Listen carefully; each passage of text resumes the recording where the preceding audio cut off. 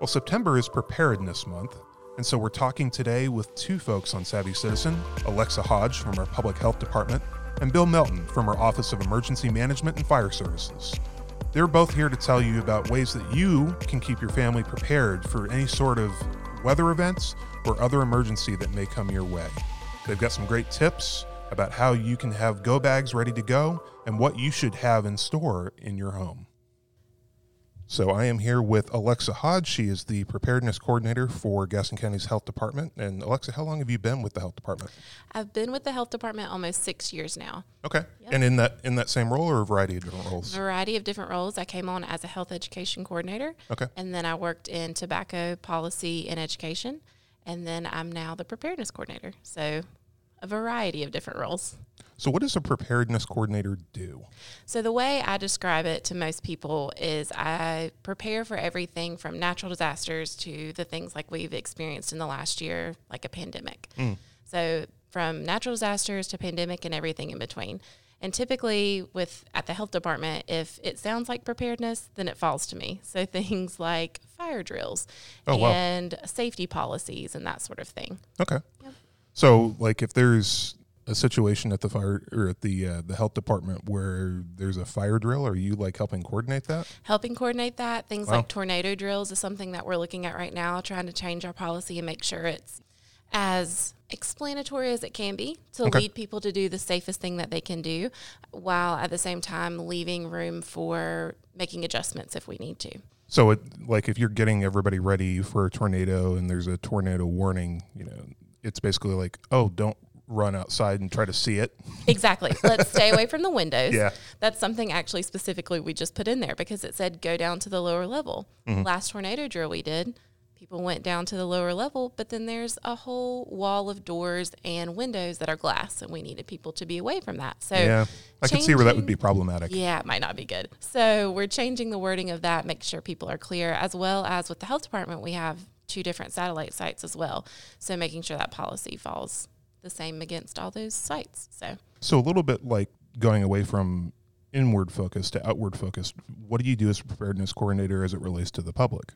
So basically, in my head, I see it as much as the health department can be prepared is how we can be prepared for the public. So with the pandemic, making sure we have our plans in place for how to handle things like a mass vaccination site, which we did for the last, we're not doing it now, for about 6 months. Right. So making sure we have all the partners in place that we need to have, all the relationships and plans in place that we need so that we are prepared as a department and as an agency, but then that outwardly prepares us to help the public in that sort of situation. So what went into, in that it's probably a simplistic question because it's going to be a much more complicated answer, but what went into getting those clinics stood up? A lot. And it looked a lot different from the beginning to where it ended up. So when we first thought of, we're going to have to push people through a drive-through vaccination clinic, we only could see what we could do within the confines of our own department. Right. So what did that drive-through look like at our own health department? And then we quickly realized that the health department was going to be one of the main administrators of the vaccine at the beginning, which is not typically what has been planned for in past years or what's happened even in the past. So we quickly realized we needed a bigger venue.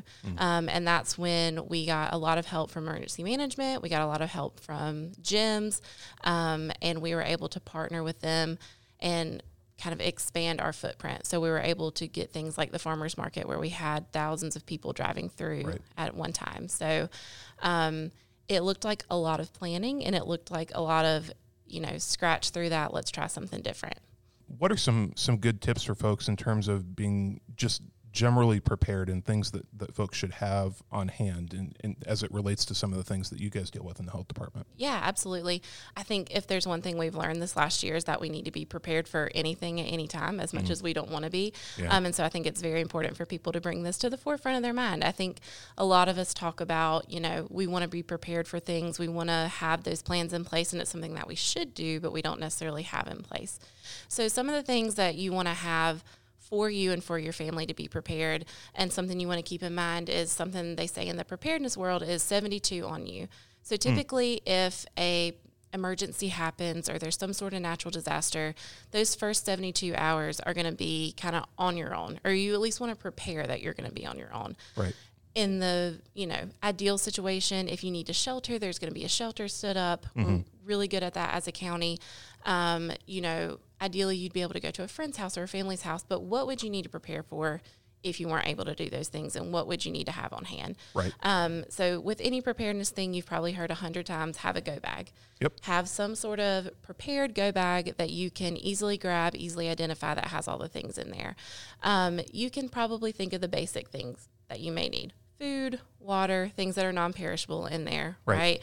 You want to talk about things like medications and medical devices, and I'll talk a little bit more about that in detail in a minute. Make sure you have chargers for your devices and backup chargers for those chargers and backup power resources. We know all of our lives live on our phone. Oh, gosh, yeah. And so we want to make sure that we can charge those devices. And typically, if you're going into a shelter situation or you're going somewhere else, you will have some sort of power device, right? But you want to be prepared if you don't have that. So what's your backup power source? Right. Another thing I think people forget about a lot is things like comfort items.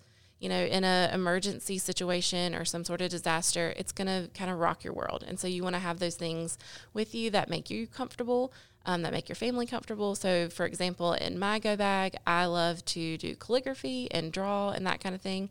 So I have a sketch pad and some markers in my go bag because I know that's something I can do that kind of chills me out. And something you could take and do just about anywhere. Anywhere, right? I don't need a lot of things to do that. So things also like assistive items is what they call it in the preparedness world. So things like as simple as like eyeglasses, right? You need your glasses to see. Right. If you have a walker or you have hearing aids or you need a wheelchair, what are your plans or what do you need to have in your go bag to have those things be accessible for you? Obviously things like a first aid kit, but in that first aid kit include things like Advil or like stomach medication or things that you're going to be able to have on hand if you're not able to access them. Another thing is medical supplies. So if someone's diabetic, they want to make sure that they have a backup blood sugar monitor, blood sugar testing supplies, and those sorts of things. If you are someone who experiences a lot of allergies to things, making sure you're having an EpiPen, some sort of backup EpiPen in there, inhalers, those sorts of things. Makes sense. Also, don't forget about your family, right? You're thinking about the major kind of big picture things, but also think about the little ones, right? As someone who has a 1.5-year-old, I can only think of how many snacks that I probably need to have on hand. Yeah. Toddlers love snacks. Yep. So those sorts of things. For infants, formula. You want to make sure you have formula, sterile water that you can mix that formula. Obviously, diapers and wipes. It's going to be a bad day if you're somewhere and you don't have enough diapers and wipes for your toddler or infant. And then comfort items for them too. What are the toys that they need? Do they need pacifiers? Those sorts of things. So typically a diaper bag's going to have all of those items in there, but you just want to make sure that they're always stocked. I just got back from a trip. My diaper bag maybe has one diaper in it. So I'm skating on thin ice. So I need to make sure that I, restock that one. Right. But something that I think is really important and I'm very passionate about because I was a pharmacy technician for 7 years. That's what I did all through high school and college. So very passionate about that, but making sure that you have medication preparedness in mind. A lot of us depend on the medication that we take every day or the medical supplies that we use. So we were just talking about people who may be diabetic. What are you going to do in a situation where you need your insulin and it has to be refrigerated? What's your plan for that, right? Or even just everyday medication, your high blood pressure, your cholesterol medicine, that sort of thing. There's a list of things that you can do to make sure you're better prepared with your medical needs. So always make sure that you have a list of medications. This is good to have in general because if someone responds to you in some sort of medical crisis, if you're having to be, transported to the hospital, they need a list of your medications. So it's good to have that on hand. It can be a paper copy. It can be a picture of it on your phone. It can be a list in your phone, whatever works for you. Along with that, making sure that you have copies of your prescriptions. So if you are stuck in a situation where you don't have your medication with you, but you can show a pharmacist, these are the medications that I take. This is how I take them. You want to make sure that you have all of the necessary information on those prescriptions, what medication is, the dosage, how often you take it, because in emergency situations, pharmacists can do different things to be able to provide those medications for you. Got it. Obviously, in your go bag and related to medication as well, you want to make sure you have documents with you. So things like insurance cards, identification cards, anything like that, you want to make sure that you have so that you can get the things that you may need. If you can, have a backup supply of medication. So I know with refills and insurance and that kind of thing, it can be a little hairy to get a backup supply of items. But if you work with your doctor and you work with your pharmacist, for most medications, you can work to have a backup supply. Okay. And you don't need to have months on end of a backup supply, right? Just a week or so. So working with your doctor to make sure you have a plan for that and what would happen, you know, if you were stuck in that situation where you needed medications, if you were in an emergency situation. Also want to make sure that you're prioritizing your medications. If you take something that's not as critical for your health, you definitely want that one. But I would focus on the ones that you definitely absolutely need from day to day. Right. The ones that you take kind of as needed, yeah, it's great to have those on hand. But if it's not something that you need day to day, it's not something to focus on as much.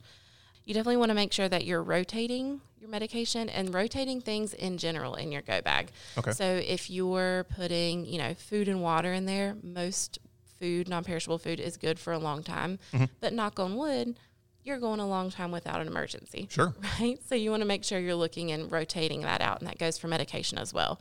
You don't want to be in a situation 5 years down the road and your medication expired in 2014. I pulled out some Zyrtec the other day because my allergies were horrible. Expired in 2017. Oh, wow. Didn't really do me much good. No. So, you know, do as I say, not as I do. And then have plans for storage of certain medications like we already talked about. So things like insulin. Your medication probably doesn't need to sit in your car in North Carolina in the middle of the summer. No. In the 90-degree heat. Yeah. So your go bag, you know, it's good to have some go things in your car that can stay in your car at all times, just as safety in general. But things like medications and those sorts of things, let's maybe keep them in the house, and everyone in the house knows where that go bag may be. In talking about this, you know, obviously having just gone through a pandemic, it's like that's one of the worst case scenarios, you know, something that once every 100 years or even more than that. But, I mean, on a different scale, I mean, we've had power outages. You know, I think Dallas went through a power outage where almost the whole town lost power a few years ago for several days. There was a major ice storm here, I think about 15 years ago, where there were a lot of people that were affected and basically had to, you know, like you were saying, like be prepared to be able to survive on their own for a couple of days because services may not have been able to reach them. Absolutely. And I think power outages is probably one of the most important things we can prepare for in our area. I feel like it happens more times than we'd like to admit around this area, and it can definitely be an inconvenience. So not only preparing for those situations, so obviously things like flashlights, backup power sources, making sure your things are charged, but also, you know, reading up on what the safety is for things like food safety. So, you know, your power goes out. What do you need to do with your refrigerator to make sure that you're making sure your food stays safe, right? Making sure that it's staying to temperature and that kind of thing. And educating yourself on what it looks like when food goes bad. You know, what's safe to still consume and what's maybe needs to be thrown out. So, you know, preparedness goes more than kind of the nuts and bolts and the tangible things, but also the education of, you know, what does it look like with food safety? Things like heaters, you know, space heaters are a huge safety concern. Oh, yeah. But sometimes in the dead of winter, that's what people have to resort to if their power goes out. So what are safety things that you need to know with that? So all of those different things go into preparedness. It's more than just items and bags, right? You want to make sure that you're both physically prepared with things, but also mentally prepared. And I mean, preparedness goes for really everybody across the board. It's not just something that's like, oh, it's unique to just homeowners or, I mean, homeowners, renters, adults, children. I mean, everybody's got to be kind of working this sort of plan. Absolutely. And something, you know, now having a little one of my own, that's something that's very important to me. My husband's also a fireman. So, you know, fire safety is very important to us. And preparedness is a conversation you need to have with your entire family. A great resource that I love is ready.gov. Speaking of go bags, you can go to ready.gov and they have an entire checklist of things that you can just check off and make sure that you have. They also have really great interactive activities for children with preparedness. So it makes things like fire is not so scary when talking about them and how to prepare for them, and things like natural disasters and emergency situations like that. So it teaches them that those things can happen, but also what can we do to when those things do happen and how we can be prepared for those. Well, and just having those type of conversations. I mean, I remember when our family was living in eastern North Carolina when Hurricane Florence hit, and my daughter, who was 3.5 at the time, still talks about the big storm. And because my wife and daughter came to this part of the state, I had to stay because I was working for TV News at the time. But yeah, I mean, she still vividly recalls, oh my gosh, like how scary that was. Yeah, absolutely. In fact, I've just fussed at my husband last night when we had a thunderstorm because he said, "Oh, it sounds scary out there." I said, "No, it doesn't. Doesn't sound scary. Not it at all. sounds, why don't we say whoa, Yeah. And we want to have that healthy sense of, yes, some things can be dangerous, but also things happen. And Yes. how can we be calm in those situations? And I think the more you talk about things and the more you have those conversations with your families, when a disaster happens or an emergency happens, we're a little more prepared. And I feel like the more prepared you are in life for everything, the calmer you are when you're able to react to those situations. Absolutely. And on that note, kind of my last soapbox that I'll stand on Sure. is making sure that you're signing up for emergency alerts. Yep, absolutely. Both nationally and locally. We have local alerts that you can sign up through. But also making sure that you have reliable sources of information that you can go to in that sort of situation. What apps are going to serve you best, what websites are going to serve you best. That way in a situation, from pandemic to emergency disaster, where you can find the best information. So making sure you're seeking those out. And we're going to have Bill Melton in from Emergency Management. He's going to be talking a little bit about the Alert Gaston system, which is basically Gaston County's for lack of a better term, alert system that we use through Everbridge that really is a great resource, and people really should sign up for it. Even if you think, oh, well, I stay fairly connected, it's a great way to make sure that, like, if something happens, you're getting alerted to it right away. And really, it can run the gamut, and Bill will talk more about this, but I mean, anything from, weather to, some sort of a chemical spill or a train crash, or, I mean, anything. Absolutely. And speaking from experience with Everbridge, it's great in that it's not going to send you alerts that you don't want, right? It's only going to send you alerts that you definitely need. So I would highly encourage everyone to sign up for that. Yeah, you're not going to get an alert from Emergency Management going like, it's a little windy today. Right. Remember to hold on to your hat. Right. You may want to grab an umbrella. Yeah. Awesome. Well, good. Thanks so much for joining us, Alexa. We really appreciate it. Awesome. Thank you for having me. Absolutely. Okay, we're going to transition now from talking with Alexa Hodge to speaking with Bill Melton. He's with the Gaston County's Office of Emergency Management and Fire Services. We're talking to Bill about their role in getting residents prepared for emergencies.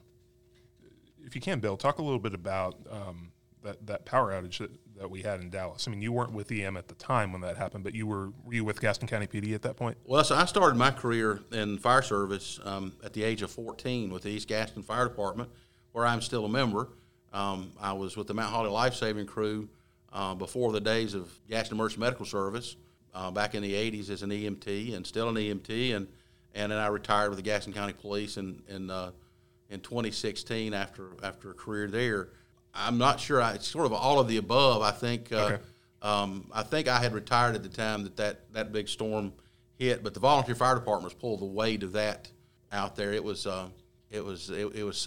It was something else. It was all hands on deck for that thing. Well, and that was, I mean, several days of a power outage, right? I mean, we weren't just talking 24 hours sort of thing. When you have a lot and they have to get in, you got to move the trees. You got to get the power turned off. You got to move the trees and then put the power lines back up. If Duke Energy is an REA and Gastonia, if they're preparing for, and they have their own weather bureau, by the way, Duke Energy, and they're very good. That when that's coming, they can pre-stage their resources. But if it hits them out of the blue, like that particular incident hit, there's a lag time waiting. I think the longest I can remember areas of the county going without power, other than Hurricane Hugo, was an ice storm in December, probably about 15 or 20 years ago. And as we get into that season, we probably need to talk about that too, because in Gaston County, if you're not from around here, you can go from an ice storm, which we're prone to, and we've been lucky the last probably 10 years or so.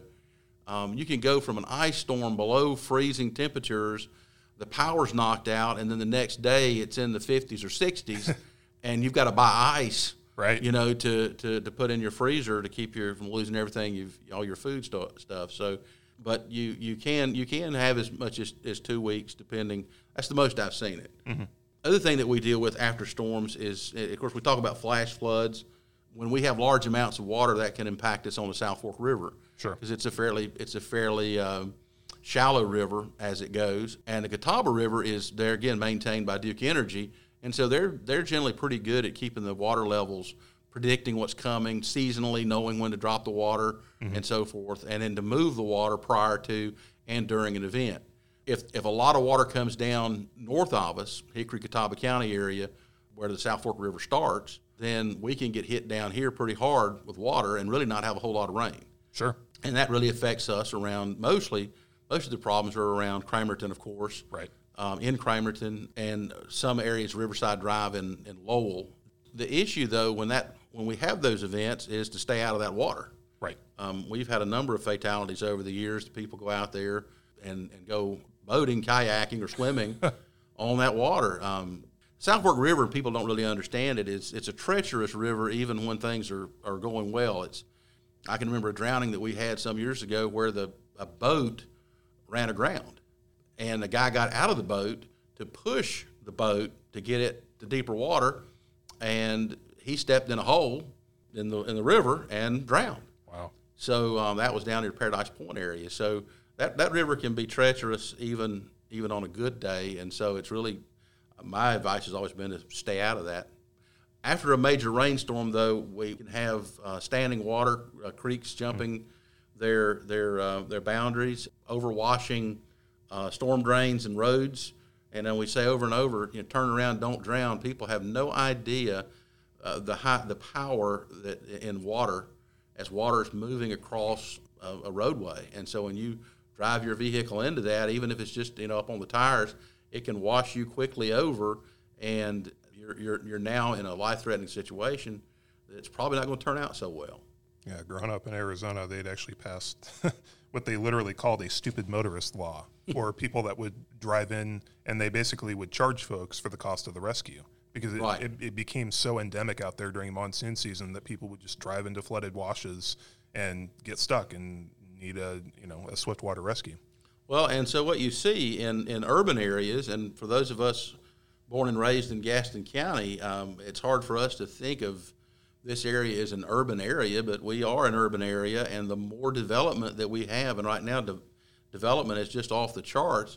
The trees are clear cut back. There's more pavement, so you get more stormwater runoff, and that water goes downhill to creeks and low-lying areas, and then suddenly it can't make its way out, and it backs up, and you have it in yards. Anytime the water floods like that, you have issues with wildlife and debris. South Fork River, for instance, the Catawba River, 3 or 4, 5, 6 foot, 10 foot up the bank, if there's tree limbs, there's trash, whatever there is, when that water gets up there, it washes that downstream. And the South Fork River can be moving at upwards of 60 miles an hour. Wow. In these weather events. And so you've got logs, sticks, cans, all those things coming downriver at 60 miles an hour. You get in there, that's catastrophic. There's just a lot of stuff that goes on with water. So certainly in rain events, stay away from low-lying areas for flash flooding. Flash flooding, most people haven't seen a flash flood, but when those that have, it's pretty monumental how quick the water rises and how quick the water can inundate. Well, I know you were talking just a few minutes ago about sometimes you'll get flooding down here and you don't really even see that much rain, but I think we saw that, about 2 years ago, where you saw a lot of the rain up in like the Morganton, Hickory, Lenore area, and then it's all just coming this direction, coming down the Catawba essentially. They got thumped pretty hard in Hickory. They had a lot of water issues, and then it came down our way and caused us problems too. You've worked with a variety of different kind of public safety organizations. What has your role been like with emergency management? Because you've been there kind of part-time for the last, about 2 years or so? About 2 years, yeah. And it's really messaging. We have some unique things now in Gaston County we've got over the last year. One is a system we call Alert Gaston. We ask everybody to sign up on Alert Gaston. So what we have is a platform. In the old days, you heard reverse 911. You still see that in the media. That is an old terminology, an old database that we really can't get anymore. So what we have is a package through a company called Everbridge that we can actually activate in a shape file in an area for a critical instant. It'll hit all the wireless phones in that area. The other thing is there's a subscriber package that has a number of contacts and businesses that we hit that also. But the Alert Gaston part of it is anybody who works in Gaston County or lives in Gaston County can subscribe to this. It's free. It's very easy to go online and do. So let's say that something happens at your home in your area, and we send out a broadcast to whatever the issue is. If it's to the wireless, we hit everybody in the wireless area. Okay. But if you're not there, you're down at Myrtle Beach, you're in Charlotte, wherever, you don't get that, you come back home, you don't know that's going on, or you're in the middle of something. Mm-hmm. If you've signed up to Alert Gaston, it will let you know wherever you're at. Well, that's good to know. In mass notifications, and that's one of the things that we do in emergency management, is if there's some threat, maybe a train derailment, chemical hazard, whatever, mm-hmm. and we've got to evacuate an area, there's no 100% way to get everybody notified. You've got the electronic system. We send out wireless. We send out subscribers. We send out to the data package that we've got. If you went through with PA systems, if you went through knocking on doors, you're still liable to miss somebody. What we try to do is put everything together so we get as many people as we can, but we can't preach that Alert Gaston stuff enough. Emergency management itself does an awful lot of things in Gaston County. One of the things we're getting ready to have a nuclear drill. That's one of the smaller things that we do. Of course, we may be the only one. I'm not sure, but if not, we're one of just a handful that have 2 nuclear zones within the county. McGuire on the northeastern end, and then Catawba on the southeastern end.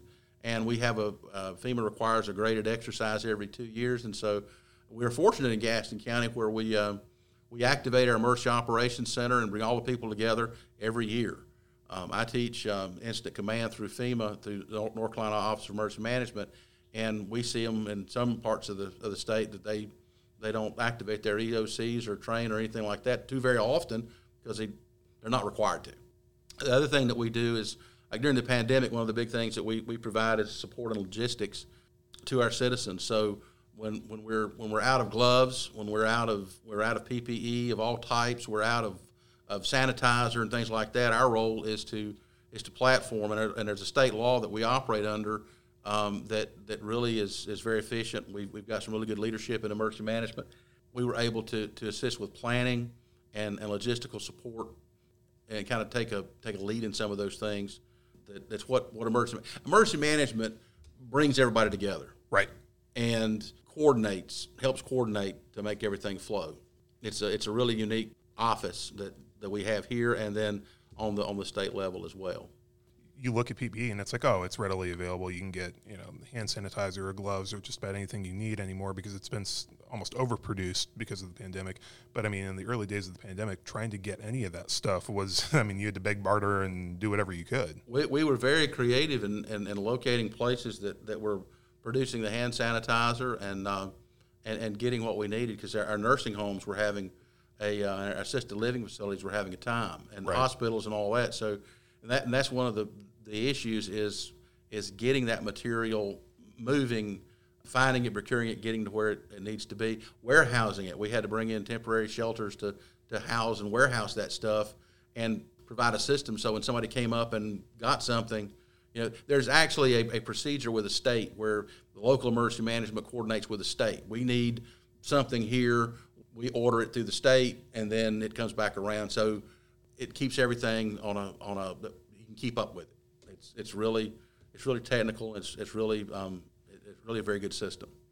Well, and then in terms of the vaccine clinics, even though the EM staff isn't the one that's actually putting the shots in the arms, you guys are the ones that are kind of making the clinics themselves happen in terms of figuring out traffic flow and making sure that supplies are there and literally making sure that we can actually have clinics where we did them, whether it was the farmers market or out at the East Ridge Mall site. Right, and that is the role of EM is to help set up, to help distribute. We're not policemen. We're not we're not health people. But our job is to get the stuff facilitated, to get it out there, to be that resource. One of the things too that emergency management does on the state level, and we have people credentialed in those areas, provide what's called an incident management team. So to use some FEMA speak, a person that's in charge of an incident is called the incident commander. Right. And then you have your operations chief and a lot of technical stuff. But if I come up on the scene and something happens, the first person there is the incident commander. The next person that comes in of higher rank or more authority or more skill comes in and takes over. It gets to a certain point that if you get your resources and your experience and your abilities overwhelmed, who do you call? Mm-hmm. And that's where an incident management team comes in. And the incident management team are credentialed. When the person comes up and says, I'm a credentialed incident commander, I'm a credentialed public information officer, I'm a credentialed operations chief, whatever, they have had certain trainings. They have gone through real-world experience and have been checked off and certified to be in those roles. And so those are people that, if you'd say, they've played ball in the All-Stars, in the All-Star leagues. They've played in the Super Bowl. Right. And so when you have that kind of incident happen, those people can come in. And of course, we have those people that work with us in emergency management that already have those credentials. In fact, our director, Kevin Gordon, has some of those credentials, and some of us are working on those credentials. But we certainly work with, if we need something like that, individual pieces. State EM, we work very closely with them to platform resources, because anytime there's an incident, it's all about resources. You know, you get overwhelmed, and then you've got to bring resources in. And if you've got a big incident and it's covering, let's say, Cleveland and Gaston and Lincoln County, everybody needs the same stuff because it's the same problem. Right. Who decides who gets what? And then that's what that instant command system is in place for. But everybody works together, and that's done through EM. So we've talked through kind of some of the preparedness tips for residents here, talking about severe weather. I mean, you had mentioned kind of, what do you do if there's like a train derailment or a chemical spill? And those are a little bit more like, if there's something here, you may be talking about, evacuation sort of thing, right? Yes, or at least moving people out of an area. Right. I mean, obviously, in most cases, not a long-term sort of thing, but it's like you may just, from a safety perspective, need them to move for, 6 hours or whatever the case may be. Right, exactly. And something to think about, when you if you're around a firefighter, when they go into a building, mm-hmm. you can ask them, you can watch them. The first thing they're looking for is exits, because that's what they do. They're aware of their surroundings. What I like to tell people is, where you live, know your surroundings, know what's near you, know if you're near a rail line. We've got the CSX rail line on one side of the county, and we've got the Norfolk Southern line that comes through the middle of the county. They carry a lot of heavy-duty chemicals. 99-car ethanol train, those tankers carry 33,000 gallons. So mm-hmm. you got 99 times 33,000, you got a lot of ethanol moving through your area. If you're near a train line, know you're near a train line, and have sort of a plan in place that if you have to get up in a hurry, your phone lights up at 3 o'clock in the morning and says, we need you to move to a different area. Yeah. Know which way to move. Know what's around. Know if you've got a chemical plant close to you. Mm-hmm. Know if you've got the train line. We have 2 transcontinental pipelines in Gaston County. Right. One moves natural gas and one moves liquid petroleum right up the side of the interstate. Know where those things are in relation to where you live, and know how to leave. Which different directions can you leave if you need to leave? Just because you've got the train line doesn't mean that something's not going to turn over on the road. We've got interstates. We've got 74. On Highway 27, Charles Ray Jonas Highway. My son, who's a firefighter, when he got on at 14, I said the gasoline tankers that are headed west, those are full. Mm-hmm. The ones coming back are empty. So there's all kind of things out there on the road that can happen right in front of your eyes. Have a way to go and maybe a place to go to. Sure. You're always prepared, making sure you're prepared for a worst case scenario, but this is not the sort of stuff that never happens. I mean, we just saw the Colonial Pipeline leak where, hundreds of thousands of gallons were leaking up near Huntersville just this past year. So it's like this sort of stuff does happen from time to time. It happens all the time. It's just happening in different places, and we hope that it never happens here. Something I did miss on storm preparedness and weather preparedness, I think that's critical for citizens is care of their animals. in all of this stuff too. Think about if you've got animals outside when it comes to be 100 degrees, 90 degrees, and the humidity and all that. Make sure they're hydrated. If you can, bring them in. Certainly in thunderstorms and things of that nature. Leaving them in cars, leaving children in cars. Most people don't really realize how quickly the heat level goes up inside of a car when the windows rolled up and the door shut. It can be life-threatening, seriously, in a very quick amount of time. So, take care of your animals, and certainly children in cars. To your point about that, I mean, it doesn't even have to be 95 degrees with, huge humidity where it's like you can just feel it and you would think, oh my gosh, like I would never leave my kids out there. I mean, it could be in the mid 80s, but it's like you leave your kids or your pets in the car long enough, like that thing's going to heat up. It bakes them. Yep. It's going to heat up commensurately, quickly, and it's dangerous. Anything else that we didn't touch on that you wanted to hit on? The big thing in everything is, it goes back to the old Boy Scout motto: be prepared. Mm-hmm. Know your surrounding, know your area, and understand. Kind of back to your point a little bit ago, is it can happen to you.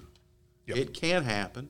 It is happening to somebody right now, somewhere on the planet. So the more prepared you are, the better off you are to get through something comfortably and safely. And that's our goal, is everybody comes through safely. To me, the idea of making sure that your trees are properly trimmed up is probably something that gets overlooked by quite a few people. I was amazed. The first time it really hit me was as a police officer on patrol in the early 90s. There was a large tree limb hanging out of an oak tree. It was probably 20 foot long. It broke off, and it was almost touching Highway 27 outside of Stanley. Oh, wow. And I got out of the patrol car and went up there and worked on that limb until I got it loose. And I was amazed just how heavy that thing was, just how dangerous what I had done was, and just how hard that thing hit the ground. That was my first notion of limbs, and I've seen so many fall, so many on houses and power lines. And another thing, if you encounter a power line down in the road, don't drive across it. Yep. And power lines also too. You see one down, it's not arcing, leave it alone, because they have a system in there where it will try to turn back on. And you're holding it, you're on it, you're standing on it when that happens. That's going to be catastrophic. And any wire down, don't take a chance and say, well, that's just a cable line, that's just a fiber optic line. Just stay away from it. Don't drive over it.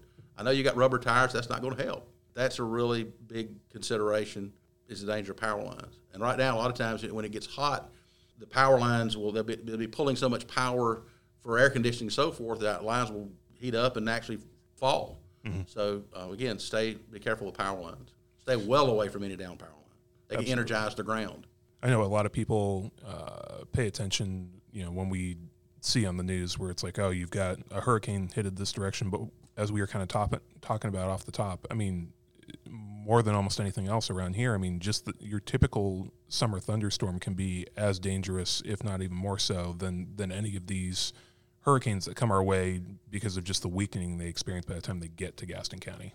Well, for us who went through Hurricane Hugo, I never believed that anything like that could possibly happen. The amount of damage and devastation that we had here, some 4 hours away inland from the coast, was really unbelievable. With hurricanes, though, for us in emergency management, we got generally a week to 2 weeks notice before a hurricane's going to hit. Mm-hmm. So everybody's got time to prepare and get ready, and if you've got to shutter your windows, whatever you're doing, you've got time to move if it's going to come and hit us. Whatever, you've got plenty of time. The lightning strikes right out of thin air. Sure. The tornado drops right out of the storm clouds. Mm-hmm. You get moments notice, if any notice at all, because when that weather cycle changes, suddenly there's the tornado in your backyard. Yep. So for these type storms that we normally have, the preparedness that we can do for them needs to really be ongoing. Yeah. Those are the ones that worry us. When a downdraft comes down and flattens houses, it's not a tornado, but it still knocked down houses and trees in an area. Sure. Or major wind shears on the ground. That causes us a lot of grief in a hurry, and people trapped and people in wrecks and all kind of things like that. So it's hard to plan for anything like that. But when we tell people to stay alert to the weather stations and so forth, to have an idea. Again, when you see it coming, go inside. Yep. Don't get caught in the middle of it. You can't outrun a tornado, and you generally can't outrun a thunderstorm too much. If you're out on the road, if you're driving and, you're getting that kind of severe, thunderstorm alert, whether it's that or whether it's a tornado warning, what are some of the best practices, like if you are out at that point? If you're caught at it, if you can pull over and stop, that way, because sometimes the water level, the rain coming down, you just can't see. Sure. Or the hail, so forth. But if you can get out of the car, if you can get somewhere and get inside a structure, that would be the best. If you're in that kind of weather issue to get inside somewhere. Alrighty. Adam? Bill Melton with it's the Office of Emergency Management and Fire Services. Yes, it is a combination of both the Fire Marshal's Office and Emergency Management. There's been a complete restructuring there, and it's actually pretty cool. Good deal. Bill, thanks so much for joining us today. We appreciate it. Thank you, sir.